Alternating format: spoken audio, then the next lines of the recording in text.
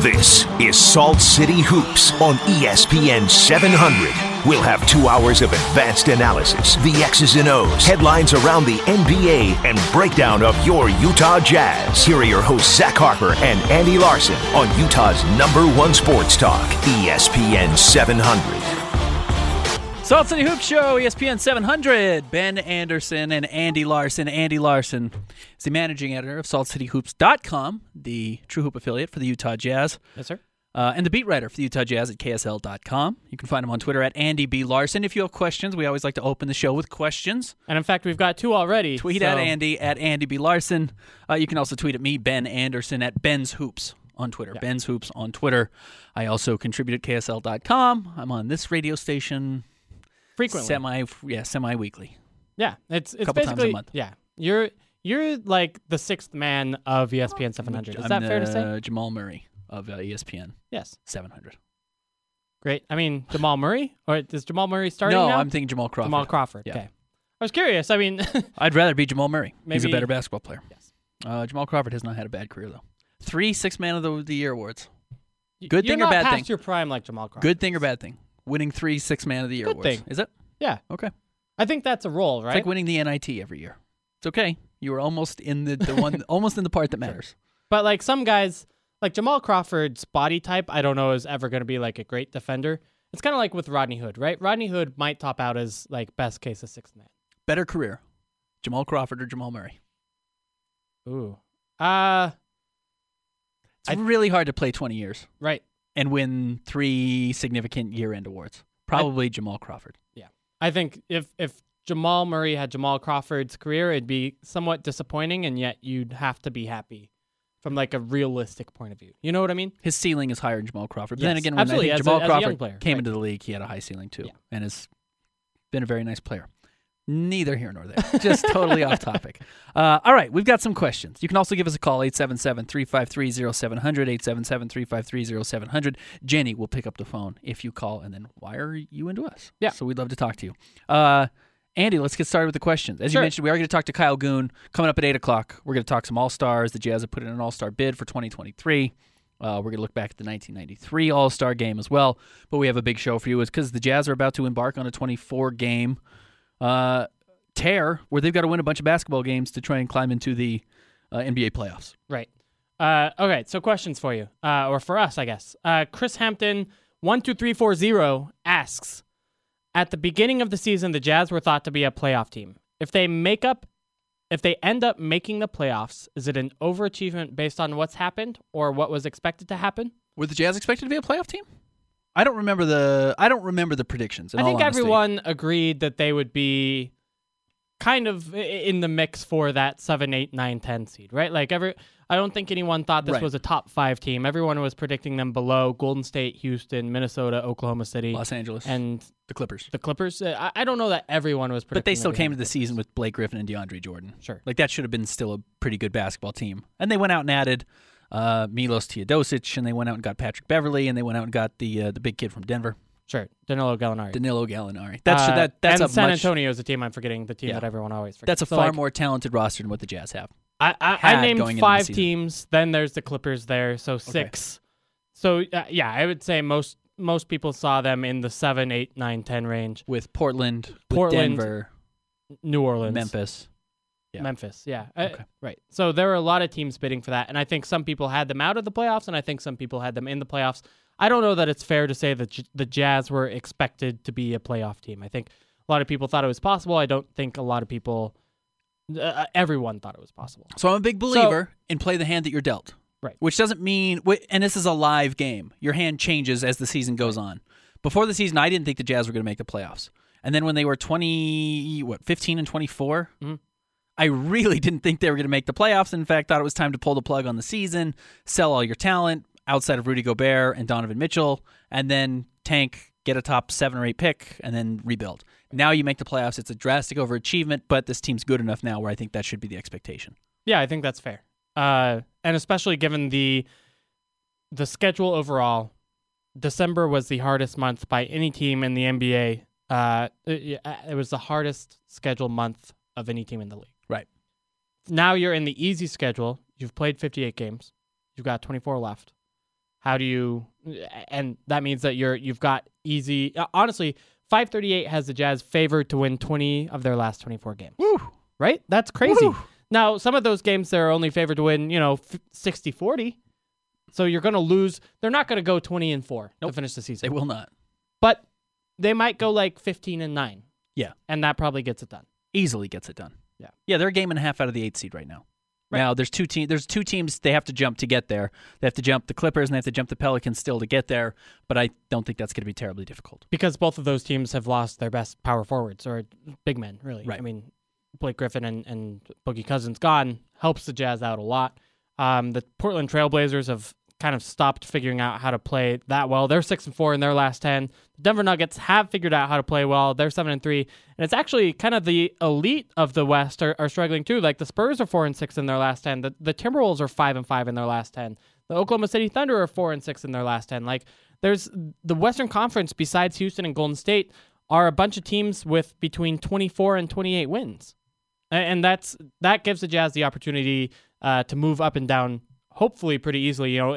If one of these teams falls apart that we don't expect, like a Minnesota Timberwolves and Oklahoma City Thunder with an injury or whatever, we could see the Jazz, again, move up maybe even to 6. But it's a good question by Chris to kind of try to make us remember what those expectations were at the beginning of the year. And then certain places the Jazz have certainly overexceeded, and certain places they probably underachieved.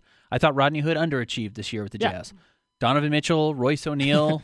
Drastically overachieved. Jonas Jerebko, Ekpe Udoh, Thabo Sefolosha, though you're not going to get him for the last half of the season. I thought those guys all overachieved versus what I expect to see from them. Right. And Rudy Gobert, and that's not his fault, but has underachieved due to injury, right? I mean, last 15 games notwithstanding, you just didn't get the production you thought you would get out of Rudy because, well, he was gone for those games.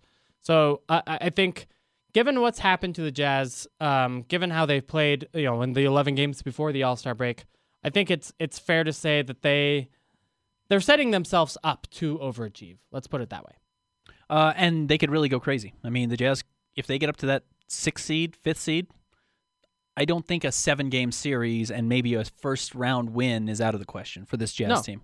And I don't even think if you get to 6 and play the 3 seed, if that's San Antonio or Minnesota, I think you've got a real shot. Absolutely. Oklahoma City is a little bit harder in my mind, but still, I think the Jazz have shown an ability to give them fits when healthy. Right.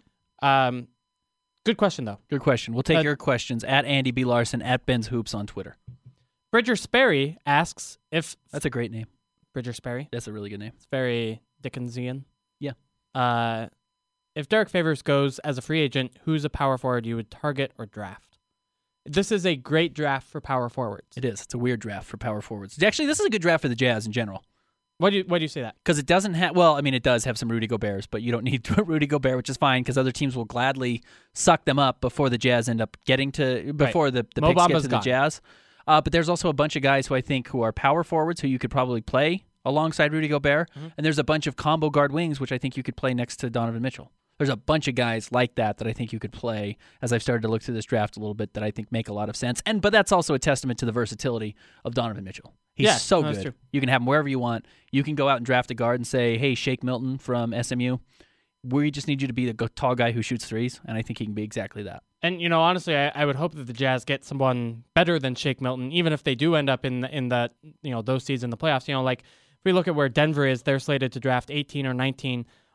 That might be where I still think you can get like a Kevin Knox or a Daniel Gafford at that point of view. Maybe. Where you're I think you're a tier above that. But we've talked about this a little bit. We'll certainly get into it more as we get closer to the draft and the Jazz start getting workouts.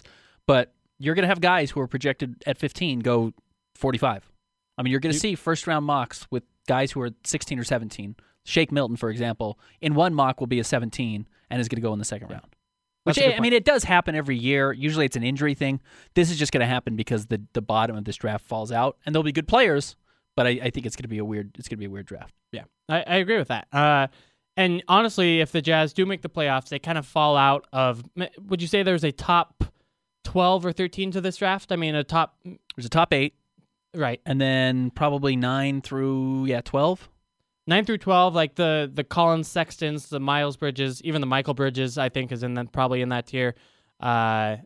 Yeah, I think that's clearly not as good as like the Mo Bamba, Marvin Bagley tier, but it's still quite good. So here's what I'm looking at ESPN right now, and I know we're going to answer your question, Bridger Sperry. We're actually going to get to what you asked us about. So ESPN just did a mock draft today. I know a lot of people don't have Insider, so maybe you don't have it. They've got Robert Williams from Texas A&M, who would have been a lottery pick last year had he stayed in the draft at 13. I think that's the end of that second tier of the draft. Okay. And that's towards the end of the lottery, and then you get Delanie Walker, who I watched last night, who's another one of these guys that you say, hey, I think I could probably put him next to Donovan Mitchell and let him be what I want him to be. He looks like Elfrid Payton, and then I'm just going to make him tall and shoot. So he doesn't play at all like Elfrid Payton, but he looks a little bit like Elfrid Payton. He's got that pineapple hair, which is great. I'd love pineapple hair? I love that term. Yeah, he looks like a pineapple. His head looks like a pineapple. Okay. Look him up. Okay. Lonnie Walker, the fourth. Lonnie Walker, the fourth. You're right. Anyway, okay, power forwards. The obvious name that's been talked about a lot is Trevor Booker. Yes. For the Utah Jazz to go out because Trevor Booker likes the Jazz, likes Utah, probably isn't going to make a ton of money, isn't on a team right now that wants to re-sign him, right? I would imagine. Well, I guess he's in Philly, but they're going to go in a different direction. Exactly. They're going to use their cap space in other ways, and honestly more ambitious ways. Let's put it that way. So whether that be even a Rodney Hood, for example, would be more ambitious than re-signing Trevor Booker. And I don't know what Trevor Booker's looking for. He may just be looking for comfort at this point in his career. Yeah. And I don't mean that in money. I mean just fit, familiarity, knowing he's going to be treated fairly. That might be what he wants. And it seems like the Jazz will have probably the mid-level exception. If we're honest, if you re-sign Dante to $8 to $12 million a year, you end up with having about the mid-level exception to sign guys. Right. So with that, Trevor Booker is a guy who would absolutely take that amount of money. So the mid-level exception is about $8 to $9 million next season, right? Yeah. How much does Derek Favors get? That's a good question. Like, I mean, why we talked is about this that answer? on the show. Why is this answer not Derek Favors? Because he's probably too big. Because it's probably too big to fit next to Rudy Gobert. Right. I mean, it's if you really could well choose Trevor Booker or Derek Favors, who would you choose? Derek Favors. Right. Even at $9 million a year, and there's a chance Derek doesn't get more than that. And again, says, you know what, comfort, fair. I went out and I did the free agent thing, and I talked to the Clippers, and I talked to Dallas, and Dallas unfortunately drafted Mo Bamba and doesn't want another big man, because they're going to draft at the top 5 pick. They're going to get a big guy in this draft. And they're going to say, Derek, you're going to be a guy who's probably still not going to be in our developmental plans because we've got Harrison Barnes, who we still play at the 4, and we're going to have a 5 out there who's young, and we want him to play because we're still not going to be any good next year. And Dirk still wants to play next season because he wants to play till he's 40. So now Derek Favors is in all these weird spots that doesn't make any sense for him. Yeah, no, it's true. I don't know that there's going to be a big market for Derek Favors. I mean, there wasn't in the trade deadline, and the Jazz wanted to move it, and I think that's reflective of maybe there's probably limited free agent interest in Derek Favors too. I hope he gets Bismack Biyombo money. Like, honestly, and which sounds crazy, but I think Bismack signed a 4-year, $75 million contract. I hope Derek Favors can go and get that. I just don't think he can. 10 times the player that Bismack Biyombo is. And he's nice, and he's like a good guy, and he has kids, and he seems like he wants to do things the right way. And even when he's unhappy, he doesn't let anyone know he's unhappy. At least he doesn't let the media know he's unhappy, which I think is the right thing to do for fans. Mm-hmm. Obviously, the media would love to hear about it and be able to write about it, but good thing for the fans that Derek doesn't do that. But he deserves all the money in the world, and he just might not get it. Yeah. I mean, let me ask you this. Would you rather sign... I almost kind of envision the Jazz just signing a big wing at that spot and just committing to playing small. Let me ask you this. How much longer does Joe Ingles have to play at the small forward position? The fact that actually he's a decent finisher now and has shown a willingness to hit that 8-foot knuckleball that he puts up, the little floater... That gives him a little bit more life at small forward. I agree. But his last 2 years of this contract, which is starting after next season, he's probably a power forward. I guess that's the question is, because you're right, as a small forward, you kind of have the ball in his hands more, right? And a power forward, you're using more to space in today's NBA, whether that be in the corner or behind, kind of in that wing spot, right?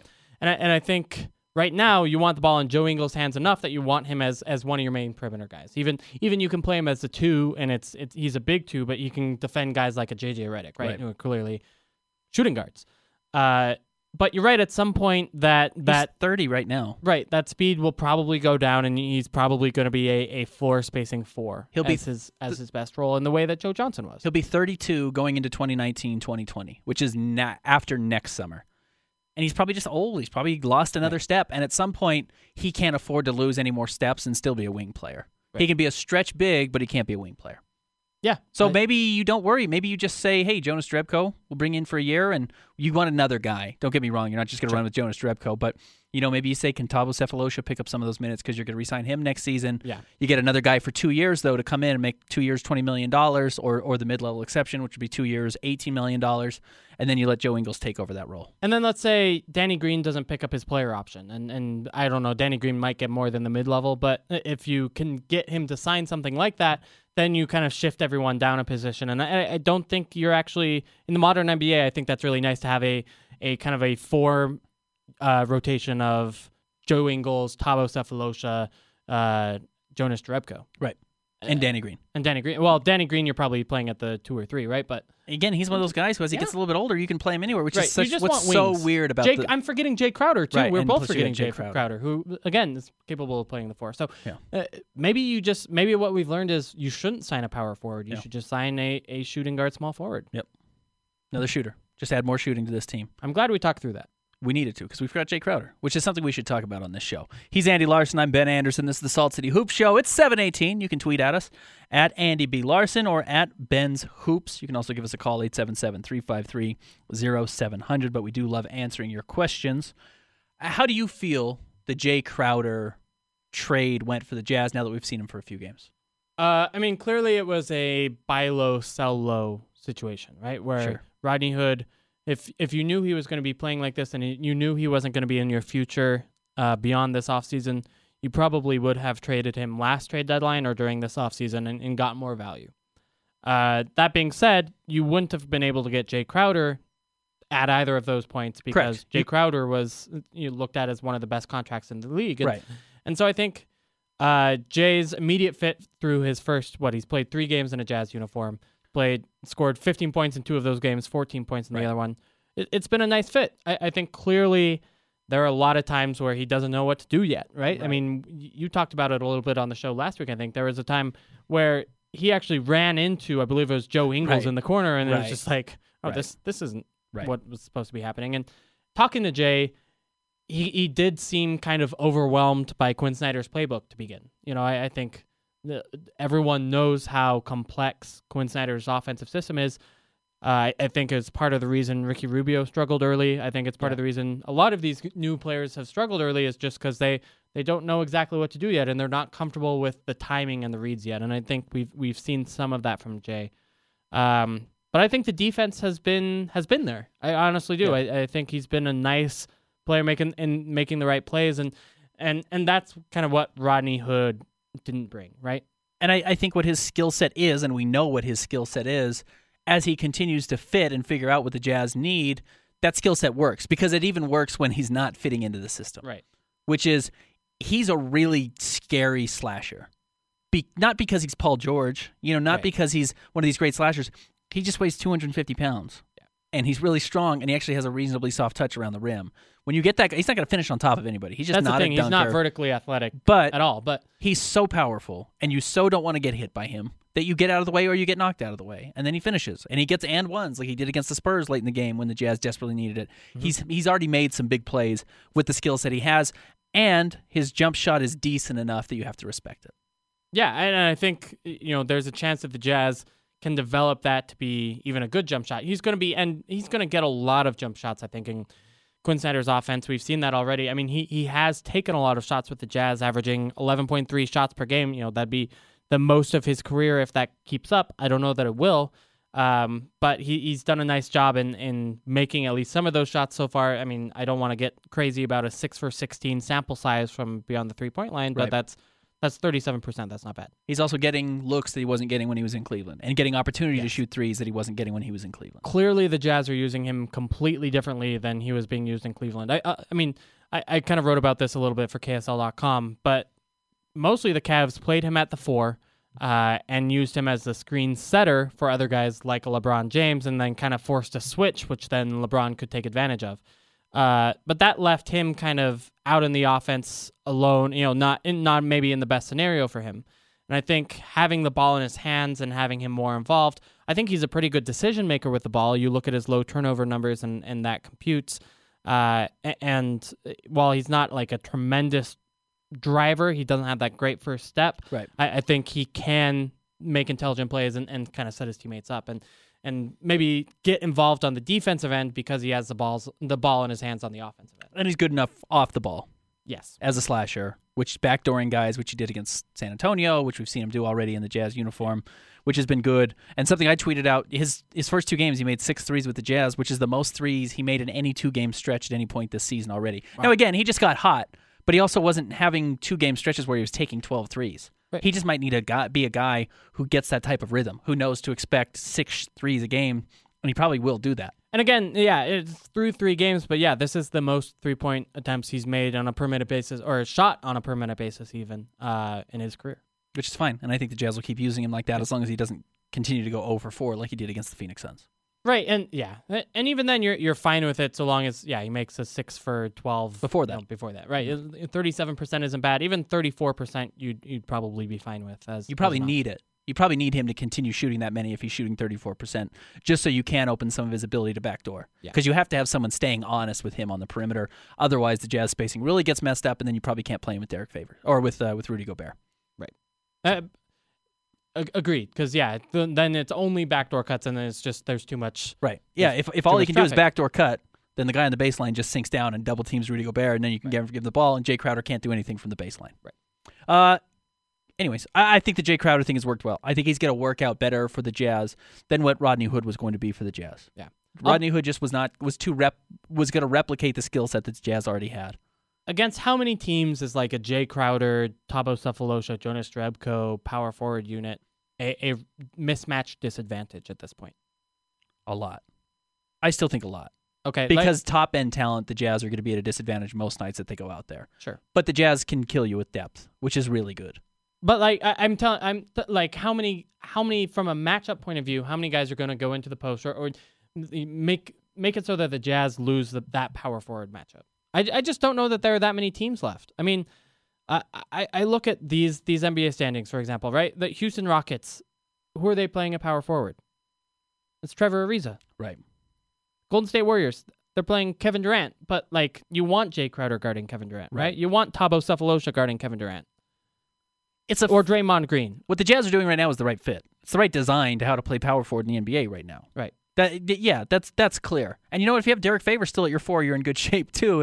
If you can kind of bounce around between all of those guys. Sure. And that's the thing is you need. I think that gives you versatility, and then you need a Derek Favors who's happy to play 20 minutes one night or even 15 minutes one night and 35 minutes another night. This is Salt City Hoop Show. He's Andy Larson. I'm Ben Anderson. We'll continue to take your questions on the other side. You can tweet at us at Andy B. Larson or at Ben's Hoops. We want to hear from you.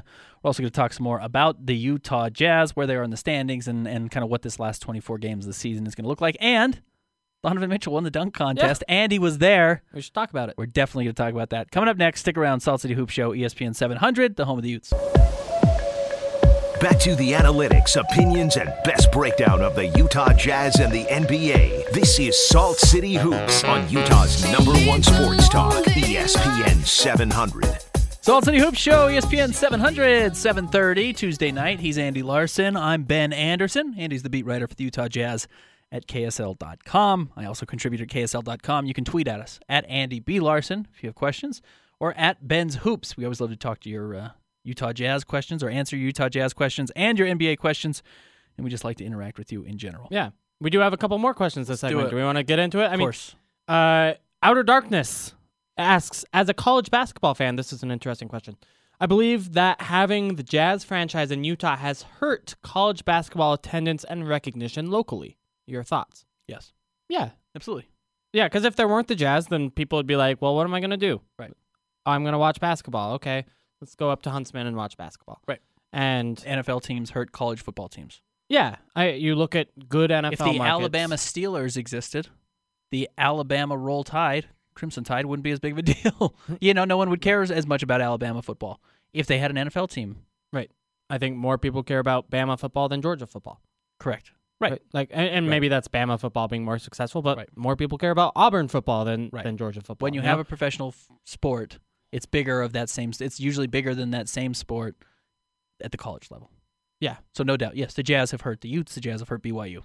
Yeah, and I don't think that does that make them worse programs, I guess? Would Utah and BYU be better programs if it weren't for the Jazz? I don't know. Better competitively. We've got some weird cultural stuff going on because basketball's big in the LDS church. Sure. A lot of kids play it. There's churches in every, or I should say there's basketball courts in every church. Yeah. So it's But the tie is there. to junior Jazz rather than Right, exactly. the Utes or the Cougars. I mean, right, correct. Yeah. So I don't know. maybe a little bit. Yeah. Maybe you get those guys going to local schools. I mean, although, there aren't a ton of like local good prospects anyway, Right. Wasatch Academy has changed that a little bit, but still, we get one good prospect every 5 years. I mean, that might be too little. One great prospect every 5 years. Every 5 years. We usually have 3 D1, 4 D1 players every senior class. Sure. So, which is good. That's enough. I mean, it's not great, but we only have 3 million people in the state. Right. So, yeah. I just think, I don't know that it's. I'm curious how it would be if the Jazz weren't here. I don't want that, outcome, but clearly there would be more attention on Utah and BYU. right. And the attention is the good thing. And if you were selling out those gyms every single night, which they actually do, they do pretty well, but it's not the Jazz. Right. They don't do that well. And the entertainment's not as good. And I'll tell you- basketball's not as good. Right, and yeah, exactly. I'll tell you, Outer Darkness, as a basketball fan, I would rather watch an NBA game out of a college game, No question. 99 out of 100 times, right? Right.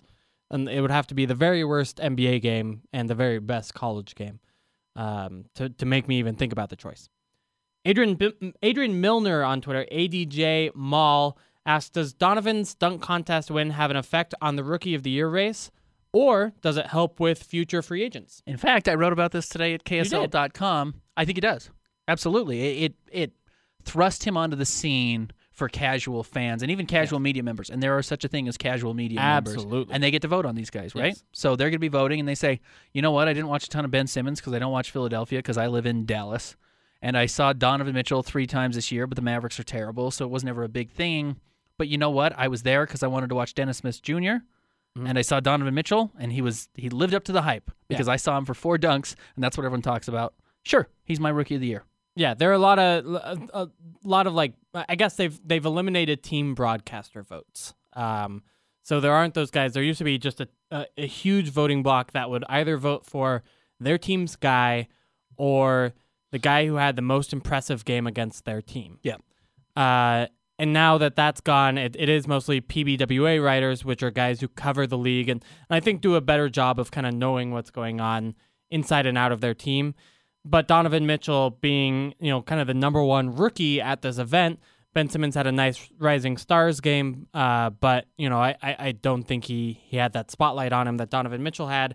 And all of these guys getting a chance to talk to Donovan Mitchell, I think, is important. Like me, I don't want to say fell in love, but I fell in love with Donovan Mitchell the first time I talked to him when he came in to work out for the Jazz on like May 14th or whatever that was, right? And I think having that experience will probably help him in the Rookie of the Year race. How about free agency? Exposure works. Exposure always works. And Donovan Mitchell got more exposure and is getting more exposure right now than Ben Simmons is. Yes. 877-353-0700. We always take your phone calls. And we've got a caller now. Sam on line 1. Sam, what's going on?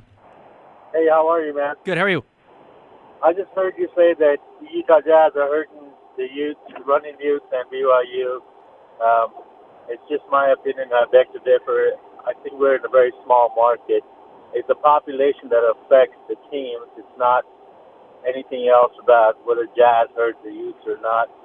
If you have a city that has a lot of people, the program is not going to be affected. We are in a very small market, and because we're in a small market, we don't have the support that we need everywhere. Let me ask you this though: to make my point, California schools don't hurt as much as Utah schools do. Does that make sense to you? Not really. Explain. I just did. The California. There's a lot more people in California. Sure, but let me ask you this: if the 20,000 people who go to Jazz games, 15 to 20,000 people go to every single Jazz game. If the Jazz didn't exist, they would need something to do with their Monday, Wednesday, Friday, Tuesday, Thursday nights, whatever it is. Wouldn't more of them go to Utah and BYU games and therefore have more interest and have more boosters and those sorts of things that bring in quality players? of course, there's no argument there. Of course, you don't have all the people that you need to support both Right. entities. You know what I'm saying? Yeah. Yep, Sam, thanks for the call. You're welcome. Sam, we appreciate the call, but what we're saying is market share, right? I mean, Right. the Jazz just take a bigger market share than what the Utes and BYU would get if they didn't exist. If you were to just split the Jazz fans evenly amongst BYU and Utah fans, they'd get another 10,000 fans each. Well, they'd probably get another 80,000 fans each. Right. So there's a lot of people who just don't care about college basketball because you've got a better team here and a better product in the Utah Jazz. Sure. But they're basketball fans, and some of that exists in the culture. I get what Sam's saying, though. Yeah, if you have more people, you're going to have a better Right. population, better recruiting. And you can have both. If you're Los Angeles and you can have 2 NBA teams and 2 elite college basketball programs in USC and UCLA, and that's fine. Sam's not wrong, right? I mean, Sam's right that if Utah had 6 million people in it, then you would probably have enough people that you couldn't say that the Jazz were hurting the Utes and the Cougars. Right. But unfortunately, it is only 3 million people in Utah, and people have to choose how they spend their entertainment time and their entertainment dollars. But if Boise had an NFL team, would anyone care about Boise State football? No. Of course not. Back to your questions. At Andy B. Larson, at Ben's Hoops on Twitter. We always love to hear from you. You can also call us 877-353-0700. Back to Adrian Miner's question. I apologize. He says, does Donovan Mitchell's dunk contest win help with future free agents? I don't know. I think with, Jeremy Evans wasn't a free agent draw, right? But I think having him have the opportunity to be in the spotlight and really talk to these free agents in person, we've seen it at the end of games, right? Where Russell Westbrook or even LeBron James, Paul George, Chris Paul, you name an all-star, and he's probably talked to Donovan Mitchell after a regular season NBA game for them to get a chance to hang out and have a good time together. And Donovan is one of those players who, guys like being around. And so I think establishing those relationships and having him have that opportunity was the most important part. I think winning gives him more credibility in those kind of conversations, but I don't know that it changed things a great deal. I think it was more important for him to be there than it was for him to win it. Correct. You have to be there to be able to just have that conversation. And if you're not there, you're out of luck. Right. But he's there, and he's going to be at All-Star games. He's going to be there next year because he'll be in the Rising Stars Challenge again, at least, and maybe in the All-Star game. And then 2 years from now, I'd expect him to just be in the All-Star game every year. And more people wanted to talk to Donovan Mitchell maybe because of this than Dennis Smith Jr. Right. Then, in that sense, people also like winners on top of that. And he won a dunk contest. Those things do help. When you can tie winning to your name, whatever it is that you're doing, I think people like that. Is it huge? No, but Donovan Mitchell can't be argued that he's not a winner or that he doesn't perform. I would say, though, that the 11-game win streak coming into the All-Star break was more impactful than the slam dunk contest win during the contest itself, during the weekend itself, if that makes sense. Because guys like winning during the regular season and obviously long-term more than they like winning the contests, as we've seen from every All-Star game, sans this one. Like it's the winning they like, but they know it's just an exhibition too. Adrian, good question. Yeah. More questions? Yeah, we've got one from Pete. Pete Busha asks, I'm really curious about your predictions on the future. And so we've got kind of 2 questions here, and maybe we don't have time to answer both. But what should we expect from Rubio? And can Derek Favors and Rudy Gobert to continue to shine together? There's bound to be a regression, but how much? I'm a little worried about this long break for Ricky Rubio after he was playing so well. Yeah. I'm a little worried that he was hot and needed to stay hot, and he kind of got to a point where he's not going to be hot anymore because he got hurt, and then he missed a week and a half because of the All-Star break. And I'll tell you, I think maybe less from a shooting point of view, because I think we all knew that the shooting wasn't going to continue because, that's Ricky Rubio, right? We've got 6.5 years of evidence that he's not the best shooter in the world. But I am worried that the hip injury will affect his movement, and that's what really was special during that 9 games, or I guess 8 games that he did play during that streak. And he was able to get to the rim and finish. And that was something that didn't seem 100% like a fluke, right? Like it was new, but in order to get past guys and finish, you actually have to have those skills. And so I'm a little bit worried that the hip injury may hurt his movement, and that's we may see some regression as related to that. And I think maybe that's why the Jazz were so cautious about that hip injury, not playing him, against the Suns, even though he was listed as questionable for that game. Right. But I would expect his fit within the system to make more sense because I think he just understands the system better. Yeah. So I think Rubio will be good, will be usable, and I actually think he's somebody the Jazz won't give up on throughout this contract. The other thing is Rudy Gobert just makes Ricky Rubio's defense so much better. Yep. because he can just be smart around those Right. screens rather than have to guess or trail or try to hedge, and it just makes him end up in the wrong spot. When Rudy Gobert is behind him and gives him a chance to recover, then that's when he can kind of make those backside plays that can make him a special defender with how he's able to steal the ball. I do think Quinn was very candid. It was probably 2 weeks ago now, talking about why Rubio was playing so well, and he said Ricky was just thinking too much. He said Ricky was just in his own head, was coming out of games and asking questions, and sometimes you just need to just play. Just go out and play. It'll feel natural if you do it the right way. Yeah. And if you're doing it naturally, it will feel right. And I think Ricky kind of figured that out finally. Yeah. And once the Jazz are winning, maybe Rubio is better playing from ahead. Maybe as long as he doesn't have to save a team, he's fine. But if the team's rolling, maybe he feels like he can keep rolling too. Which is not that surprising. He was known as a showman before he got to the NBA. Maybe sometimes those guys play better when you're playing well. I am curious because I think he needs to take on more of an offensive load with the swap of Rodney Hood and Jay Crowder, right? Because Rodney Hood used so many possessions and had the ball in his hands for most of the time during those possessions. Jay Crowder is not usually that guy, and so I think Ricky Rubio probably has to do more with it. And that might be a good thing. That's a good thing, right? Yep. That's kind of when he can actually use that skill set we've all liked for so long. And has been ball dominant his whole life before he got to the Jazz. Right. He's not an off-the-ball player. Last question before we take a break. Andrew Snyder, did you get hit by any more cars when you were down there? You got hit by a car in Memphis. I did get hit by a car in Memphis. So that's the only time you've ever been hit by a car. Bill Oram and I were carpooling down together to the game. Did encounter a police chase, though. Oh. Got our LA experience that way. LA's great. Had a car drive by, zoom past us, and then the line of 8 police cars behind us, the helicopter circling overhead. It was fun. Right out of Goodfellas. You've only been hit by one car in your life. Yes. Okay, good. Don't get hit again. Not a trend. 7:43. We're going to take a break. When we come back, we will talk more about the All-Star Game, and we'll take your questions at Andy B. Larson, at Ben's Hoops on Twitter. It's the Salt City Hoops Show, Utah's #1 sports talk, ESPN 700.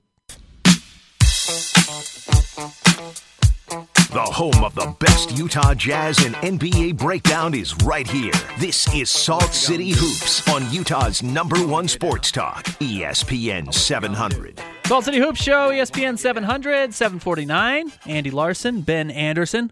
Andy's the beat writer for the Utah Jazz at KSL.com. I'm also a contributor at KSL.com. We failed to answer the second half of Pete's question. He tweeted at us, and you can do that as well if you want to have your questions answered, at Andy B. Larson and at Ben's Hoops. He said, can Favors and Gobert continue to shine together? There's bound to be a regression, but how much?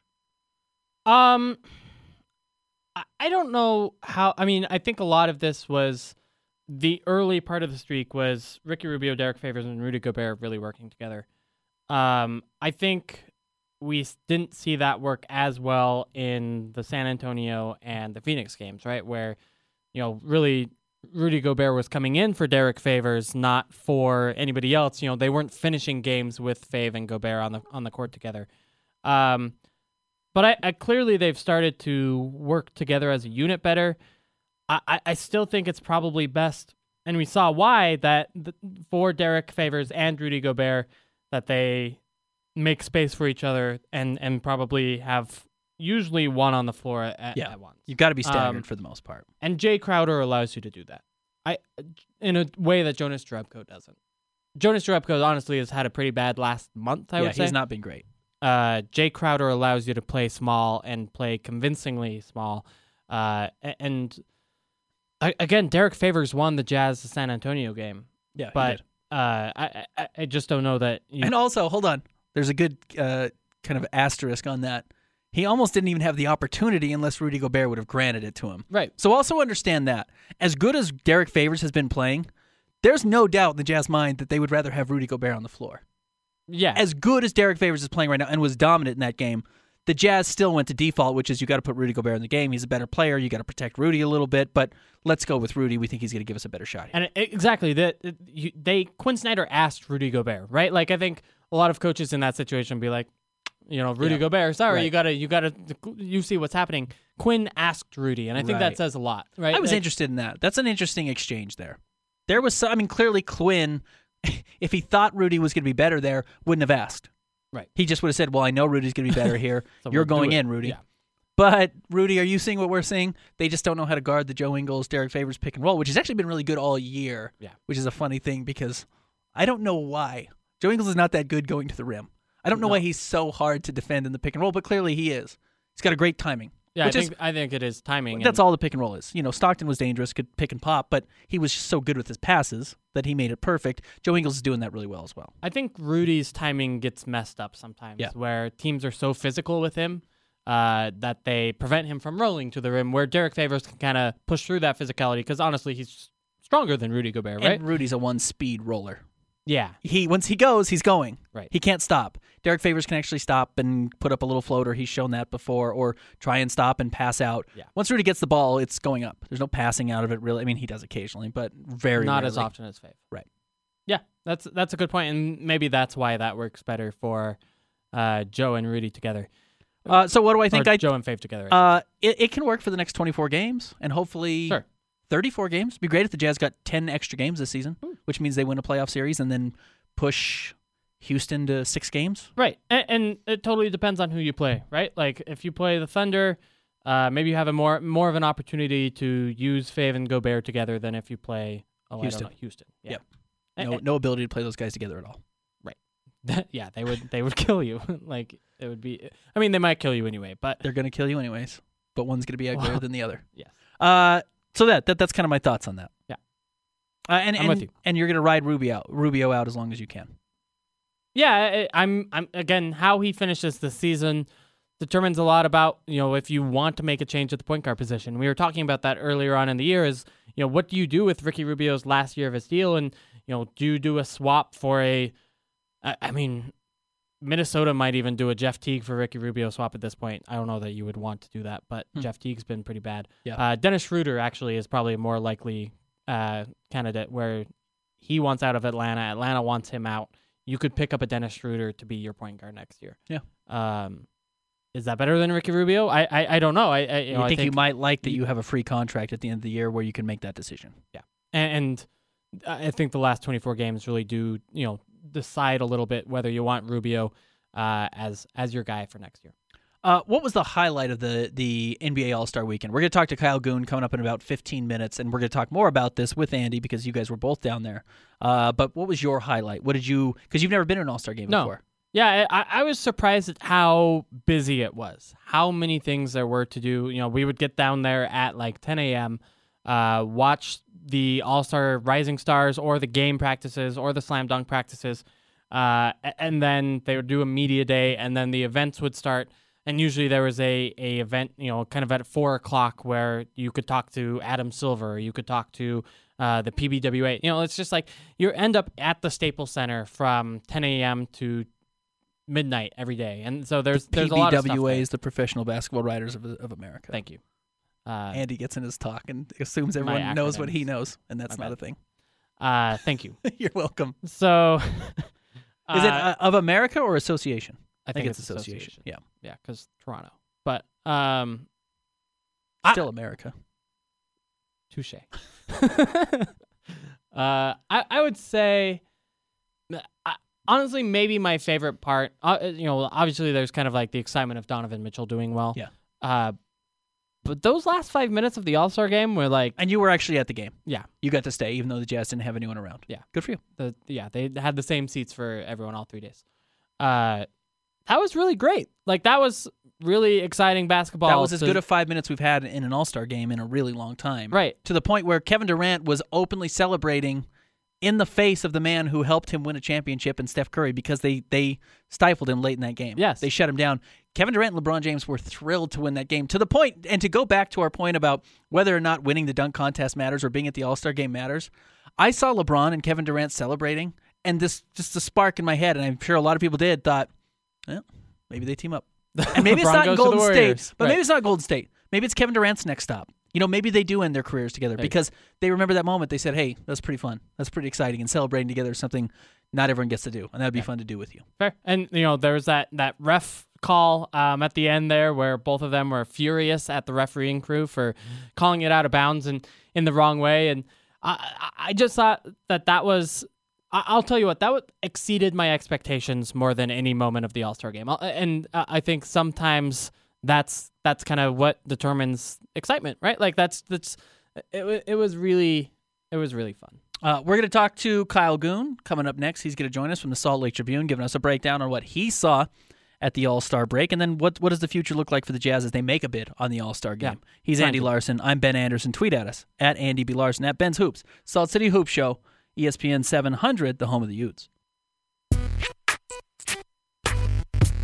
You're listening to Salt City Hoops on Utah's #1 sports talk, ESPN 700. Salt City Hoops Show, ESPN 700, 802. He's Andy Larson. I'm Ben Anderson. Andy's the beat writer for the Utah Jazz at KSL.com. I'm also a contributor at KSL.com. You can tweet your questions at us, at Andy B. Larson, and at Ben's Hoops. We would love to hear from you and love to answer your questions or just get in on the conversation. Let's welcome in another beat writer for the Utah Jazz. You can read him at the Salt Lake Tribune. You can find him on Twitter at Kyle Goon. It is Kyle Goon. Kyle, thanks for joining us. Hey, thanks for inviting me. It's like, whoa, like I wish I could physically walk into the room and just like feel the space, you know? It's like, what's this life like with you and Andy? Like, well, there's a reason we didn't invite you, Kyle. We could have had you in the studio, and we didn't ask you to be here. Get a sense of like what greatness must feel like every day to walk in that studio, you know? It's like, what was it like to be these guys? Wow. Kyle, do you get the impression that fans are, or at least media is starting to think that way nationally about Donovan Mitchell? Yes. You know, it's interesting because, you know, we don't, so obviously the media people don't cheer for the team but it was interesting how many comments I got from other media, from other places said, wow, I'm so happy for you guys because they know that Andy and I will be writing about a really good basketball player for a lot of years, and better to write about really good basketball players than really bad basketball players. So around the league, he's getting that attention. Obviously, players have understood how good he is, and Chris Paul and Paul George were two of the guys who pushed him into the league. But I think, you know, the other night was kind of his coming out party. It's like, hey, this kid is real. People respect him. You know, and people enjoy watching him play. And he was kind of fun to watch in the dunk contest, and I think that was a huge reason why he won. So, Kyle, Ben asked me this question before we went to break last segment, asked me what my favorite part of All-Star Weekend was. What was yours? My favorite part of All-Star Weekend, in retrospect, it was standing behind the enormous stage that they had set up right in front of media because we're the only non-paying customers in the building, sure, and listening to Fergie start the national anthem. That's your favorite part is Fergie's national anthem. That was big. So you're a big enjoyer of bad content. Oh yes, I'm here for the bad content. Okay. No, it was great, and that's honestly of all the things that people have wanted to ask me about All-Star Weekend since I got back. Fergie has been the hottest topic. Like people asking, "Were you there? Were you watching?" I was like, "Well, we weren't watching. We were blocked off, but we have ears. You know, we could hear it was a bold new direction for the national anthem. Is bold the right word? Else. But oh, very bold. But I mean, obviously Donovan winning the dunk contest was pretty cool to watch. It's kind of fun watching the 3-point contest when no one could make a three, like in a weird way. And then the All-Star game was pretty good. So there was actually some good basketball going on this weekend. Kyle, Utah and Salt Lake City certainly are never going to be Los Angeles, but did you get the feeling being there that Salt Lake could host an All-Star game and do a good job? Oh, yeah, I absolutely think so. I mean, and, you know, All-Star Weekend is kind of, it takes up a couple blocks, and just the way Salt Lake is set up, you know, the Salt Palace being pretty close to the arena, and the hotels being sort of all around, you know, I think it would be pretty easy to kind of figure out the logistics of, hey, like, here's all this fan stuff going on at the Salt Palace. You know, maybe there's some practices or whatever at the Huntsman Center, and all obviously the center of everything is at the arena, and you know maybe they'd branch out in the street a little bit. I'm not sure they could get the Killers, who Andy and I heard one night coming out. I'm like, oh, are those the actual? Is that the actual band, the Killers? We could definitely get the Killers. I'm not worried about getting they're the Utah Killers, guys, aren't they? I'm worried about getting Kendrick Lamar. Yeah. Yes. I don't know if Kendrick Lamar is coming for the All-Star game, but logistically, I think it would make a lot of sense to host someplace like Salt Lake, and obviously the fans here would be all for it. I mean, you know, I had another writer who's based in LA kind of make the comment, you know, I feel like you can be in LA this weekend and kind of not remember that the All-Star game is going on here for the last couple of days, and that would not be true in Salt Lake. It would be around every corner. People would be rabid for it and excited about it. Let me ask you this, Kyle. The Jazz have bid for the 2022 and 2023 All-Star games. It's kind of a joint process between those 2 years. What do you know about that bid itself and how that bid is presented and kind of where the Jazz are in that process? Yeah, they're wrapping it up. They should be wrapping it up this week, okay. And then submitting it to the league next week. Okay. I've been told there's a documentation component where it's just like, hey, here's our hotel rooms, here's you know the spaces we can commit, here's you know all sorts of logistical information about you know the arena, the venues, what services they can provide, et cetera, et cetera. And then there's a visual element, you know, where they're making models and showing what different things might look like for an All-Star game at that time. I'm sure they're showing them, you know, renovations that are planned to the Salt Lake City airport, which I think is sort of a big part of it, and showing that, you know, Salt Lake can handle the influx of, you know, just people that are going to come in for this event. So, yeah, they're pretty close to finishing that up, and obviously it's a huge team, involves people from, you know, all kinds of tourism boards visit Salt Lake. I've heard is a big part of it. The Utah, the governor's office, Spencer Cox is involved. The mayor's office is involved. There's just a lot of people kind of putting a hand in it, and I think that's kind of one of the cool parts of Utah, where the community is so small in one sense that everyone can kind of be put in the same room and get it rolling all and ready. Any idea what the timeline would be for the Jazz to hear back on whether or not they got that bid? I'm actually not sure. I'm not sure what the timeline is on that. I'm sure they probably hear, you know, probably the next few months. And then, Kyle, outside of kind of, you know, the obvious playoff push, which is going to be the big story for the Jazz the rest of the way, what's that next big story that you're going to be following as you kind of look forward to what you're going to be writing about? So I can write about the next big story of the Jazz? Yeah, what's the big story over the last 24 games that's not just the playoff push? You know, I think that's a good question, and I think honestly it has to do.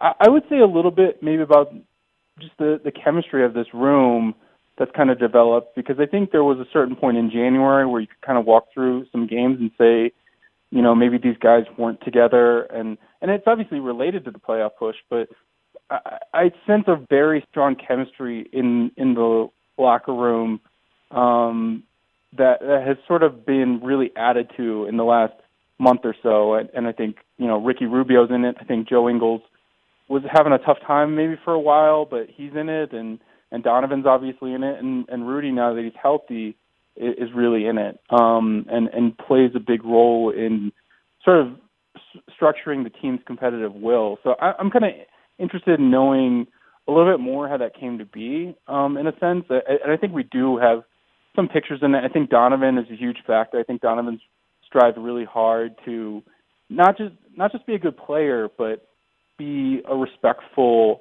rookie, sort of look to everyone for guidance.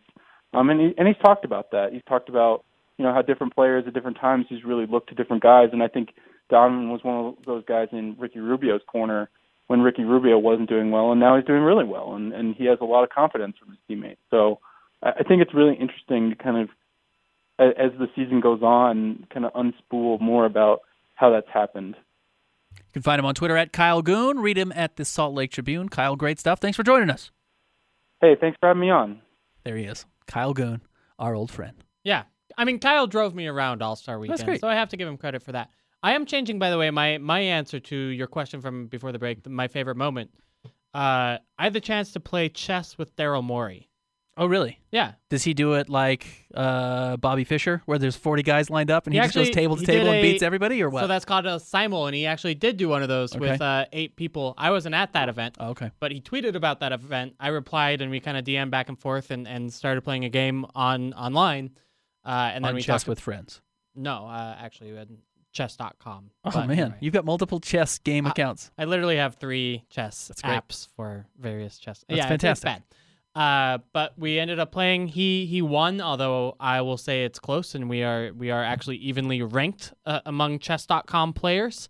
And we got a chance to talk to him in person about it a little bit after the game itself. About chess? Yeah. Okay. I mean, I could have asked him about Trevor Ariza. Is he known as a chess guy? I mean, apparently he did it All-Star Weekend, and people wanted to play with him. Yeah, so he's friends with the women's world champion. Susan Polgar is her name. American? And so she is American. Oh, wow. And Did you say world champion? Mhm. Wow. Right. Great. So yeah, I mean, and clearly plays chess to some degree, right? Like, I don't know if it's in his top 5 interests, because he also wrote a musical. Daryl Morey. Wrote a musical. Fun fact. And obviously runs the Houston Rockets, so Right. It's one of also his the top general 5 manager, interests. yeah, of the Rockets. So, but it was fun to talk to him a little bit and kind of get the behind the scenes picture of with an NBA general manager. Does he use his queen early, or does he leave that lady back? Leaves it back. Leaves her back. That's the right thing to do. Is it? Because if you use it early, it's going to get attacked from all sides, and then your opponent gets to develop. You lose your queen. It's all bad news. We can That's why I do don't play Chess chess. City Hoops. That's why I don't play chess. I don't have any chess accounts nor Salt apps City on my Chess phone. Makes a lot more sense than Chess City Hoops. I like Chess City Hoops. Just got to move to Chess City. Okay. One of the big stories, we asked Kyle Goon. Oh, I apologize for that. Leaving What are our you subject apologizing matter for? here. Okay. We asked Kyle Goon what the big story was going to be the second half of the season. One of the questions I'm curious about is reintroducing Dante Exum into this lineup, because at one point Dante Exum was thought to be the future of this basketball team. Right. When the Jazz drafted him, he was supposed to be Donovan Mitchell. Right. Now, he doesn't have to be anymore, which is really good for Dante Exum, because I don't actually think he has that in him. I don't think he has the mentality. I don't know if he has the skill set. That's right. But he can still be a really good basketball player, and maybe now that he has a backcourt mate that's not Gordon Hayward, and that's not a knock on Gordon Hayward, I just don't know if that fit was perfect. But if he's got a true 2-guard now to play with in Donovan Mitchell, or a guy who can play point guard that can do some of the things that Dante can't, maybe him getting back in this roster really helps. Yeah, kind of the ideal version of Dante and Donovan. Both of those guys can handle the ball. Both of them can shoot it. Both of them can defend, and they become pretty interchangeable in terms of how you use them in lineups, who defends who. And I think that gives you a lot of flexibility with creating your roster. And so, how Dante Exum actually performs in NBA contests, and he's only going to get 15 or so games, right? I mean, he's not going to be coming back Friday. I'd be shocked. They would have announced it already. Yeah, and really, Dennis Lindsey said that he was coming back mid to late March, and so that's a pretty wide window. But it does mean that he's going to be limited in terms of the number of games that he's going to be able to get. I think it's going to be interesting to see what role he plays, how many minutes he takes from Royce O'Neal versus Howell Neto versus even maybe Ricky Rubio. Versus Ricky Rubio. I think that's the name to look at. Yeah, I mean, I don't... He's not taking Donovan Mitchell's minutes. No. I don't know why you would let him take Royce O'Neal's minutes. Right now, the more you get of Royce O'Neal, the better. Would you rather, I guess, during this 11 games, 8 games of which Ricky Rubio were healthy, who played better overall, Ricky Rubio or Royce O'Neal? Okay, probably Ricky. Right. Probably Ricky. So, if Ricky Rubio is a better player than Royce O'Neal, and honestly, given the pedigree, I think you probably have to say that he is. Yeah. I'd probably have him take Royce O'Neal's minutes. Okay. And certainly Howell Neto's minutes first. And, it's actually an interesting... The way Royce O'Neal is being used might not be the worst way to use Dante Exum. Yeah. You're not asking him to be Ricky Rubio, where he goes and has to be a dribbler and a finisher at the rim and make wise decisions in the pick and roll and, know whether to operate on the corners or know whether to get the roller involved or whether he needs to take his own 15-footer. That just might be too much for Dante's brain right now. Yeah. And that's not that he's not a smart guy. I think he's actually really smart. That's one of the reasons why he got drafted number 5 overall, despite never playing college basketball. But the fact that you can just say, hey, Royce O'Neal catches and shoots or passes and then runs the floor and plays defense. You can probably do that, Dante. Go do that. Yeah. And let's see if you can be better at it than Royce O'Neal is. And I agree with that. And I think with, if Ricky Rubio does have a downturn and he plays like he did in December and early January, then you take some of his minutes away, right? But I think you have to give Ricky Rubio the chance to be who he was for the last 8 games or what, 10 games, even 15 games before that, before you start taking away his minutes. I'm curious to see how good of a shooter Dante Exum will be, because frankly, what I've seen from him in warm-ups and the workouts I've seen hasn't been encouraging from that point of view. He still doesn't look like a consistent outside or even mid-range shooter, and that's something that honestly is a Ricky Rubio problem as well. And so again, that's a question in terms of fit next to Donovan a little. Dante's always looked to me, and Ricky Rubio does too. He always looks like a guy that's undergoing a shot reformation. Yeah, like he always looks like a guy who they're working on getting his shot right. Yeah. And because it's a little bit slow, it's a little bit mechanical. It's very mechanical. It looks like he thinks about how wide his legs are when he's shooting. He's very boxy when he shoots it, and he's thinking about, I got to keep this in a straight line, belly button to nose. I got to make sure that ball is going straight up as opposed to off to the side, which he may have done when he was a younger player and could get away with it because he could shoot 30% and still score 25 points a game in high school. It didn't matter. He's always felt like that, and I wonder if he will ever feel comfortable with it now after his shoulder injury. Because if he can't, that's a big question. Right. And that's the hard part, right? Because 15 games is not enough to tell if a guy is a good shooter or not. But the good news is you can re-sign him. I think you're going to get a pretty affordable price. You probably structure it in a smart way where if you can get away from it pretty quickly if you have to. Right. And then you hope it works out. I almost wonder if a 2 or 3 year deal is best in this scenario. Absolutely. If you can get 2 years with an option is ideal. Right. You would probably go 1-1 if you had to. And I don't know that, we've talked about the limited cap space that there is in this free agency market. I don't know that there are going to be a ton of teams just excited to spend it on Dante Exum given the risk involved there. Right. I think he signs for the mid-level, or at least close to that, certainly. Like $8 to $10 million, I think, would be my range I'd target. And here's the risk with Dante Exum. If you're another team, not with the Jazz, and this plays really into the hands of the Utah Jazz with him being a restricted free agent, if there's any shot to woo him away from the Jazz, you have to way overpay him. Right. He's He's never done anything to show that he's worth overpaying at all. Jabari Parker, I would get if a team wants to go say, you know what, we're going to pay $25 million. He dominated college. Right. When he's been on the floor, he can score 20 points a game. He's got crazy athleticism. He's got a great body. He started to show a 3-point shot last year. I get why I'm going to overpay him to give him $25 million, which is probably $7 more than he should get. But if he clicks, it's really worth it. Right. You can't overpay Dante Exum $7 million to get him away from the Jazz because then you're on the hook for a guy for $17 million that might not be able to play. Yeah, and I wonder if the Jazz would match that offer. I think that might be enough for the Jazz to be like, look, we think we have something special here with Rudy Gobert and Donovan Mitchell.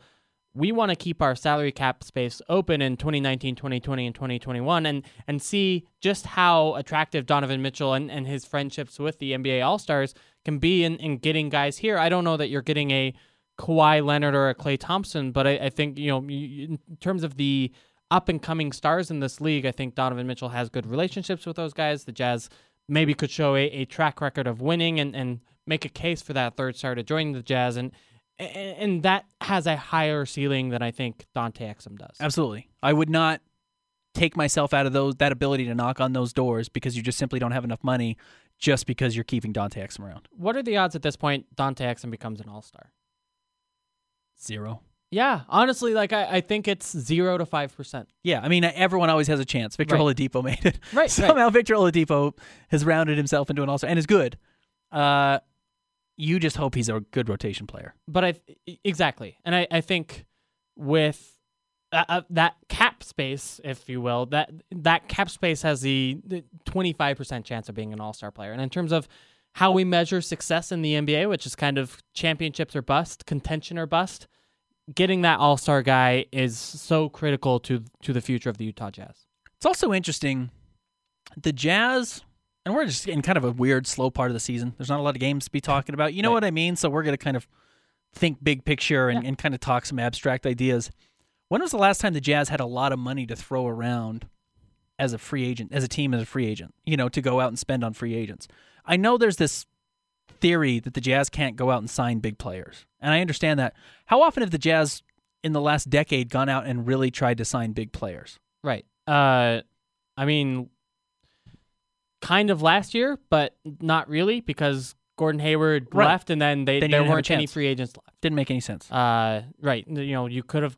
Danilo Gallinari was off the market. Kyle Lowry was off the market. Porter all these guys gone. that they went after. Yeah, exactly. And so that's why they used all their space on Thabo and Ekpe and Jonas. Now, if Paul George or one of these guys had said, "I think I'd like to sign with the Jazz," would have found a way to make cap space to go out and get that. But I mean, the Jazz actually entering the free agent race and saying, "We're going to see if we can stack our money up against your money and woo a guy." Right. I can't remember the last time the Jazz even found themselves in that position to do it. And in fact, the last time I think they did do it, they signed 2 All-Stars, which was Carlos Boozer and Mehmet Okur, and they signed them in the same summer. Right. Now, those were lucky. No one thought those guys were going to become All-Stars. You kind of bamboozled the Cavs to get Boozer. Mm-hmm. You kind of had a sense that Memo was... Bamboozled is a great word to describe Boozer. What you did with Boozer. Yeah, exactly. But with Memo, you knew he was better than his position he was getting with the Pistons, but he just won a championship as like the 7th man, so you knew he was really good. But you didn't think he'd be an all-star, which he ended up becoming. I don't know the last time the Jazz went out and competitively tried to buy somebody new as opposed to just matching salaries they had. And the last time they did it, they had success. I don't think it's crazy to think they could go out and sign another potential all-star. Yeah, and honestly, I think that cap space has more value. Like we talk about how the Jazz, it seems like cap space is always like there's untapped potential there. And I think fans are tired of hearing that the Jazz want salary flexibility, right? But think about like 2 off seasons ago, 3 off seasons ago when they traded Enes Kanter. I guess I was at the trade deadline, and then a year and a half later signed Joe Johnson.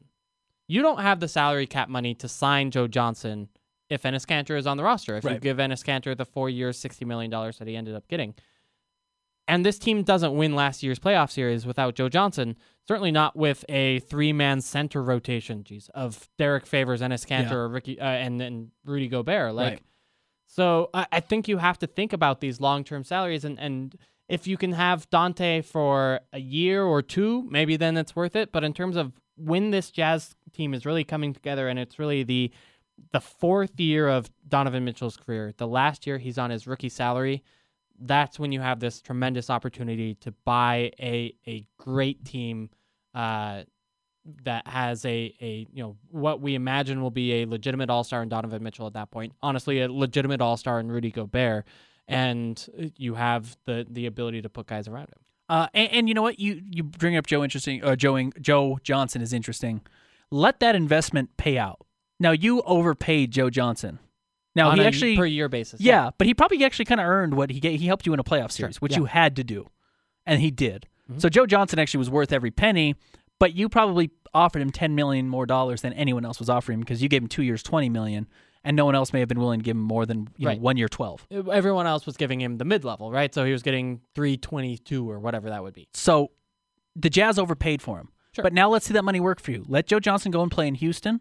Let Joe Johnson go and play for these teams that are competing and say, I liked Utah. Utah was a good spot. I took all those guys out the night I got traded. I took them out to dinner because I liked that organization. I liked Dennis Lindsey. I think you would like Quinn Snyder. I think you would like the schools there. I think you can live there as an older player who doesn't necessarily need the nightlife. As an African-American player, As an African-American, absolutely. And let that investment pay off because that was what the investment the Jazz were making there. Yeah. Now, that was to help you win games, but it was also to get this guy with that type of cachet who's worth $250 million, who's made that in his career, to come and be in Utah. Yeah. And now let Joe Johnson and Trevor Booker, even in that sense, go out and just talk about Utah for you and plant seeds around the NBA that's not the worst place on earth. I mean, Joe Johnson is one of the best examples of like a shiny NBA player where he's got like these gigantic trucks and cars and everything else. And I said it. I tweeted it out. He's the coolest looking person I've ever seen in my life. Bar none.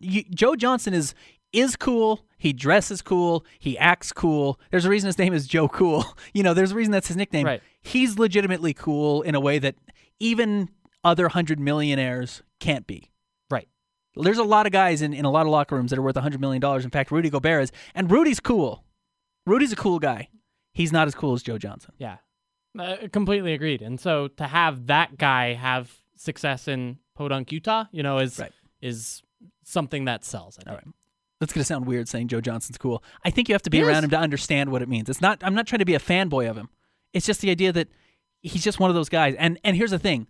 Every player in the Jazz locker room thought Joe Johnson was cool. Yeah. Because the way they would try and get his reaction to what they were saying showed that they were looking up to this guy to see if he thought what they were saying was funny. And honestly, there's just this huge group of NBA players that are just in awe of Joe Johnson's ability to get paid and have a sweet life. Right. And that's exactly what we're talking about. Like, you can still do that in Utah.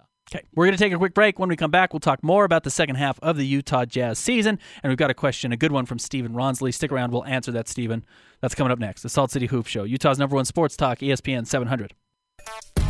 Salt City Hoop Show, ESPN 700, 831. He's Andy Larson, the beat writer for the Utah Jazz at KSL.com. He's also the managing editor of Salt City Hoops, true hoop affiliate for the Utah Jazz. I'm Ben Anderson. You can find me on Twitter at Ben's Hoops. I'm a contributor at KSL.com. You can tweet your questions at us. Tweet at Andy at Andy B. Larson. We'd love to hear from you. Question coming in before the break. Steven says, are the Jazz in position to start off contracts with Exum and Favors above market value, but decrease over the contract a la Joe Ingles, who makes, $12 million this year and finishes under $10 million? Yeah. Which is a smart contract. Which is smart and nice. And, that allows you to move it maybe as Joe Ingles regresses, although we haven't even seen that expected regression yet. Right. I know he's 30, but he's still improving from 27 to 30. So I don't think nice it's deal. crazy to think he's going to be good throughout his contract. No, at least make that value up, and he can catch up to a little bit because of that declining. I would say this. First of all, Steven, go on saltcityhoops.com and check out one of our new features, the 2018 cap calculator. I saw this. This is crazy. What it allows you to do That's a lot of work. And thanks to Dan Clayton, Adam Back, Ryan Hess, these guys coded it together. But what it allows you to do is pick and choose on the Jazz's roster who you want to keep and who you want to trade or release. So, Rudy Gobert, probably want to keep him. Ricky Rubio, probably want to keep him. You go on down the line, and then you have to make some choices with Dante Exum and Howell Neto. Then you have to make some choices about Thabo Sefolosha, Jonas Jerebko, Ekpe Udoh, and Royce O'Neal. All of those guys are guys that the Jazz actually could waive this offseason and get rid of their contracts for free if you wanted to. Right. Not super likely in most of those cases, but if you want to get a lot of cap space, you have to make those moves. And then, what do you do with Derek Favors? What do you do with your 2018 draft pick? Do you get maybe another draft pick in a trade? All of this kind of adds up. And so I would say this. I don't know that the Jazz will have the cap space to get the guys the salaries that they will be competitive, in an open market for Dante Exum and Derek Favors if they do a declining deal like that. With Derek Favors, you obviously have the ability to do that because they are bird rights guys, so you don't need that cap space. But in terms of what you kind of put together for 2019, 2020, and 2021, I think that matters. And so, a guy like Derek Favors, whose stated primary interest is to get paid as much as possible, I don't know that declining setup will work. That being said, like I said, that bird rights situation means that you can sign over the cap to get a guy. I don't know that you're going to be able to do that and keep everyone if you're really realistic about it. Did trading for Jay Crowder, even though the Jazz didn't trade Derek Favors, kind of, set the future for the Jazz at power forward, or at least set the future of Derek Favors and just saying, there's just no way that guy's going to be here next year? I don't think so, but because I think the bigger threat was Rodney Hood's salary, making $15-16 million a year. That Jay Crowder is making less than that, is only making, what is it? It's $7.3 million is nice. I think, for example, you could keep a Jay Crowder and waive a Jonas Jerebko. Jonas is slated to make, let's see what it is. It's 4.2 and come up not very different, I guess. I don't know that trading for Jay Crowder sealed Derek Favors' fate. It may even have made it more likely that the Jazz keep him. Because they didn't get an obvious replacement for him? No, but because they don't have to spend the money on Rodney Hood. Okay. And I think if the Jazz had kept Rodney Hood, that was going to be an indication that they planned on matching most reasonable offers for him this offseason, which are more than what Jay Crowder makes. I think Jay Crowder has a chance to be a top 4 or 5 rotation player in this Jazz lineup. I don't think that's crazy because he was that in Boston last year. Sure. There was no question. It was Isaiah Thomas and it was Al Horford, and then you probably got into the conversation of who was next. Who was their next big guy? Was it Avery Bradley? Was it Jay Crowder? Jaylen Brown, who was just a rookie at the time? Right. Jay Crowder's in that conversation. That was a team that was really good last year. Mm-hmm. I don't think it's crazy to think Jay Crowder, as he enters his prime, could still be that type of guy with the Utah Jazz, and that means he's got to get minutes because if he's a top 4 or 5 guy, Jazz have already shown a willingness to play him 30 minutes a game. I don't think they would avoid that. I agree. I don't know that he's a guy that you move other guys or don't re-sign other guys to give him that time, if that makes sense. Certainly you might do that as he earns it, but I don't see him as like having the kind of the high-level potential that you would definitely get rid of Derek Favors so you can play Jay Crowder. It's not like an Enes Kanter, Rudy Gobert situation, right? It's not even a Donovan Mitchell, Rodney Hood situation where Jay Crowder is just because his athleticism is limited. I think his potential is a little bit limited too. So to answer your question, Stephen, I don't think the Jazz re-signed Derek Favors, and I think you're right. I think he wants the most money possible.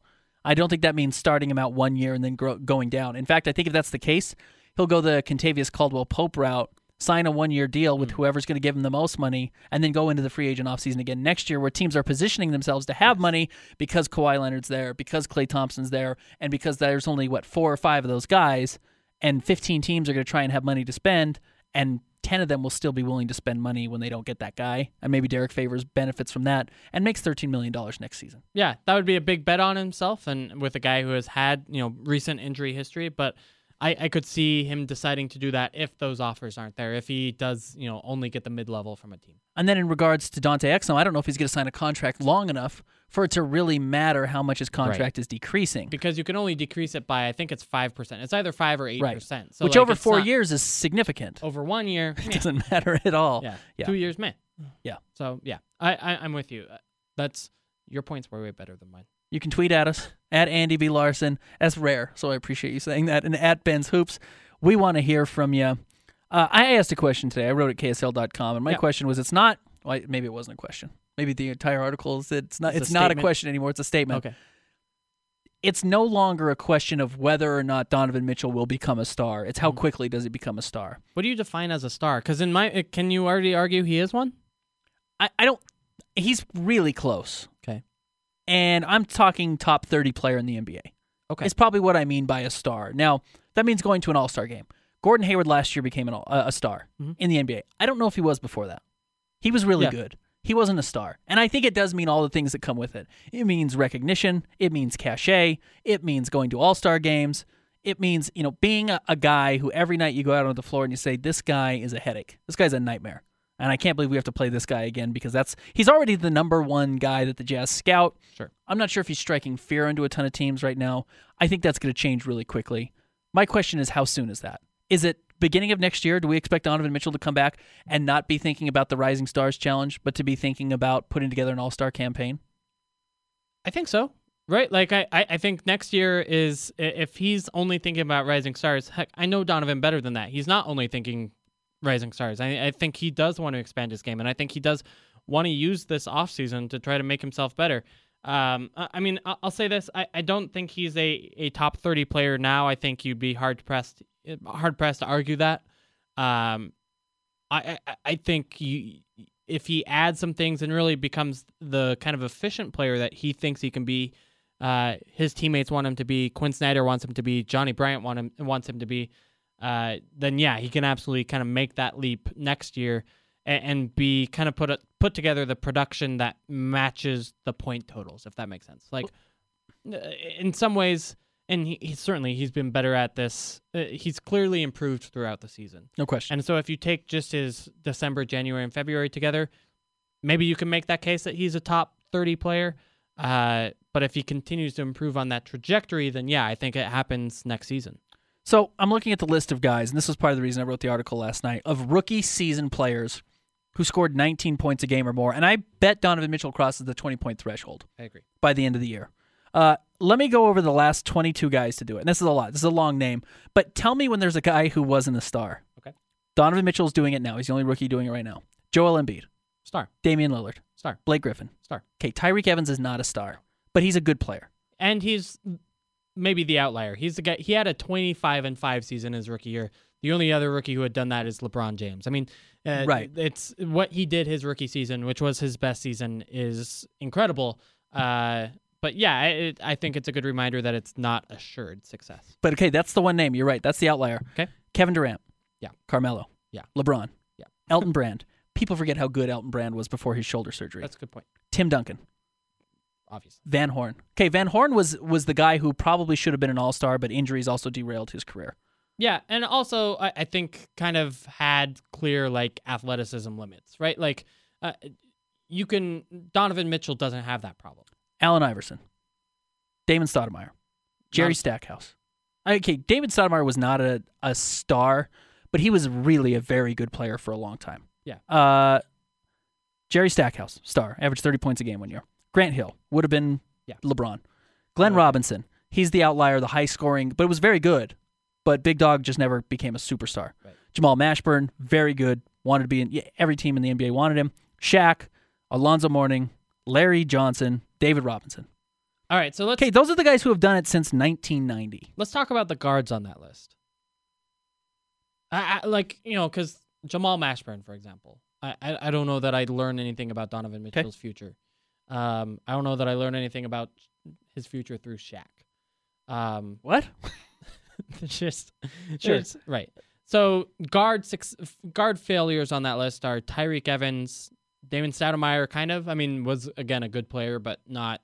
If Donovan only becomes Damon Stoudemire, I think it's fair to be disappointed. So the guys who have done it since 1990 that are considered guards: Grant Hill, Jerry Stackhouse, who ended much bigger, Damon Stoudemire, Allen Iverson, LeBron, who's bigger, Kevin, who's bigger, Durant, I should say, Tyreke Evans, Damian Lillard, now Donovan Mitchell. Okay. That's like a 90% success rate of star. Yeah. He's going to be a star. Donovan Mitchell's going to be a star. And the nice thing is, half of those guys are top 10 players in the league. Right. At their time. Damian Lillard's borderline top 10 player. Probably top 15. Definitely top 25. Yeah. Tyreke Evans never got there. Kevin Durant, top 3. LeBron, top 3. Allen Iverson at one point was top 3. Damon Stoudemire was probably top 40 at his best. Jerry Stackhouse was easily top 30 at his best, and Grant Hill was top 10. Half of those guys are top 10 players because they came into the league as legit scorers.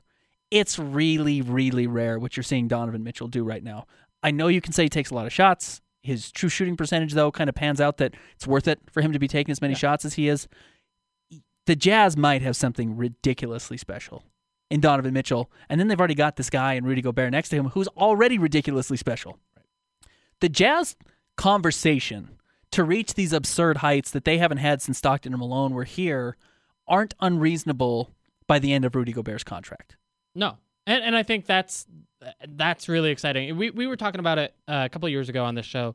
When Dante Exum was drafted, he was kind of the Jazz's moonshot that could make them into a special team. Like the variance in terms of what the Jazz could do, that potential was really coming from Dante Exum. Now it's coming from Donovan Mitchell, and it looks a lot more likely.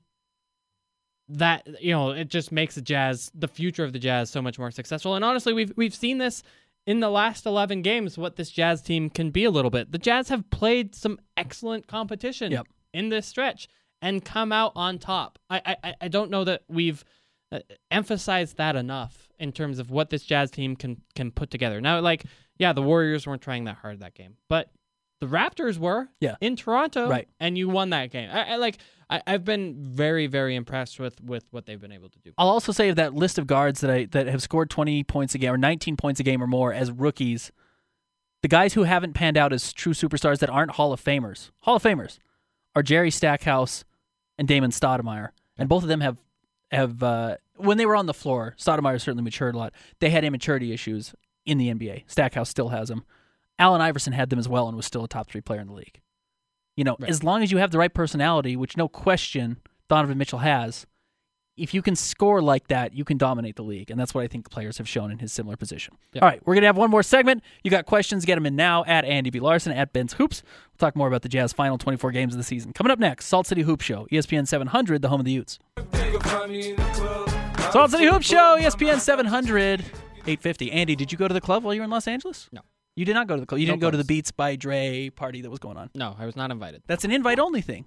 You can't just walk into the Migos concert and see what's going on? I think that, yes, you cannot. That's too bad. There are like other open club parties that you can go to. And actually, the word I heard was there were so many of them happening all at the same time that like the bottom 80% all were just empty. Oversaturation. Right. But I'm not like a club guy. Let's be real. Yeah, and that's what I was going to say. And this isn't me having sour grapes because I wasn't invited to the All-Star game like you and so many of our great friends were. But NBA media is really good to have in small groups to go to dinner with and goof around with. Oh. And even then, it's a little bit dorky and a little bit elitist. And, it's not exactly like, hey, let's all go cut loose at the club and have fun and relax. It's not that. Generally, the people who work in NBA media aren't that type of person. Right. And I mean, maybe, especially the writers and the radio guys, which are kind of, the ones I know. Right. TV people, I think, are different. Probably more so. Right. But, like, yeah, in terms of what I was doing, it was at the media hospitality, which was great. They gave us free food. They gave us free drinks and, like, pasta bar, taco bar, the whole thing, everything you could ever want. And some good company too, right? Like, see, that's why you don't want to go out and party with a bunch of NBA writers because we're excited about the taco bar. But honestly, right? Like, it's a nice taco bar spread. I'm in. Chess and getting to and taco bars. I am with you. That sounds nice. I'm old. I'm an old person now. I'm with you. Okay. I'm offended at the implication that I'm an old person. No, but you kind of act like an old person. An old soul. Yeah. Anyway, bad thing. But like talking to Kevin Pelton and Zach Harper and Tim Bontemps and Sam Amick for a little bit, and I mean, kind of these guys around the league, Adi Joseph. I mean, all these guys are national NBA writers, and so they have cool opinions and knowledge about what's going on that could change what happens in this free agency period, and you kind of get an opportunity to nerd out a little bit, and I think that's fun. You can tweet at us. You got some last-minute questions. We'd love to hear from you. At Andy B. Larson, at Ben's Hoops on Twitter is the best way to get in touch with us. I think the Jazz have really found a way to make this one of the more interesting seasons they've had in a while. Yeah. Last season was fascinating because they were good, but they were so up against the clock. Right. That it was almost hard to enjoy it. And Kurt Cragthorpe at the Salt Lake Tribune wrote a really interesting article that says, what makes this team so likable right now? Because a lot of fans like this team more than they liked last year's team. Yeah. And I think the number one thing, other than, hey, Donovan Mitchell's fun, the reason Donovan Mitchell's fun is because there's no time limit on Donovan Mitchell. Right. And it doesn't feel that way with Rudy Gobert either because he's in the first year of his 4-year deal. There's no clock for this team. This window feels like it's just opening. It doesn't feel like we even have any idea how wide it's going to get and then how long it'll stay open like that. You don't even have to think about it. And there are players and executives with the Jazz who have told me that Gordon Hayward's expiring contract last year just changed the feeling around the team within the team itself, right? Like, I think there was a level of the Jazz feeling they had to sell themselves to Gordon Hayward at every opportunity. And so that was Gordon being a little bit protected in terms of like media scrums and in terms of how much practice he had to do. I think he was very focused on his one-on-one work with Johnny Bryant rather than kind of the 5-on-5 work with everybody else. Which is not the worst thing. I don't mind a guy who wants to become a star because the Jazz needed a star, and he's the reason they beat the Clippers in the first round. And clearly it worked, right? Like Gordon Hayward's last season was a clear 20% better than he had ever been in his career, right? Like, so it's hard to blame the guy, but clearly he had become the star in some bad ways too. I think clearly the attention was on him when he walked into the locker room in the playoffs and kind of he did kind of withdraw a little bit with I think marriage helped with that too in terms of his and kids and having a life outside of basketball. I think he was less interactive with the rest of the locker room. I don't know like how much of a difference that made on the court, but certainly like off the court and in terms of the relationships these guys have, it made a big difference. Yeah. And we saw like, for example, when Donovan Mitchell threw up that lob to John Collins in the Rising Stars game, he posted a picture of it on Instagram later. 5 different Jazz guys all in the starting lineup responded to him, teased him about it, said, "Why aren't you giving me lobs?" Right. Derek Favors and Rudy Gobert said Good that. to see you pass. Joe Ingles, yeah, exactly. Good to see you pass. Ricky Rubio giving him crap about it. Like that's a dynamic that didn't exist on last year's Jazz team. The Jazz would be happy to be paying Gordon Hayward his max contract right now and still be have Donovan Mitchell. An incredible fit on this roster. He would fit really, really well.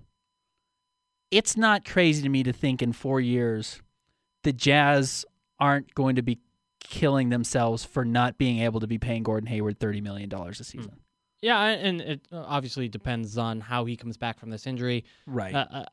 I kind of assume it'll be at 100%. And what the Jazz can bring in his place. Obviously, if they can never sign a free agent that matters, they will just say, man, if we only had Gordon Hayward, that would have been the guy. That would have been the difference. I don't think it's crazy to think that because of Donovan Mitchell and Rudy Gobert and the front office that the Jazz have set up with Quinn Snyder and Dennis Lindsey, that they might be able to spend that $35 million that they were going to be paying him in a very wise manner that doesn't make them miss Gordon Hayward. Yeah, I'm curious if that guy becomes available, right? Like, that guy doesn't come available very often, and you have to kind of nail it in a James Harden sort of way. If that guy becomes available, though, the Jazz are really well poised to jump on it. Big thanks to Jenny Lynn for producing the show today. Big thanks to Andy Larson having me on the Salt City Hoop Show. As always, he's Andy Larson. I'm Ben Anderson. It's the Salt City Hoop Show. ESPN 700,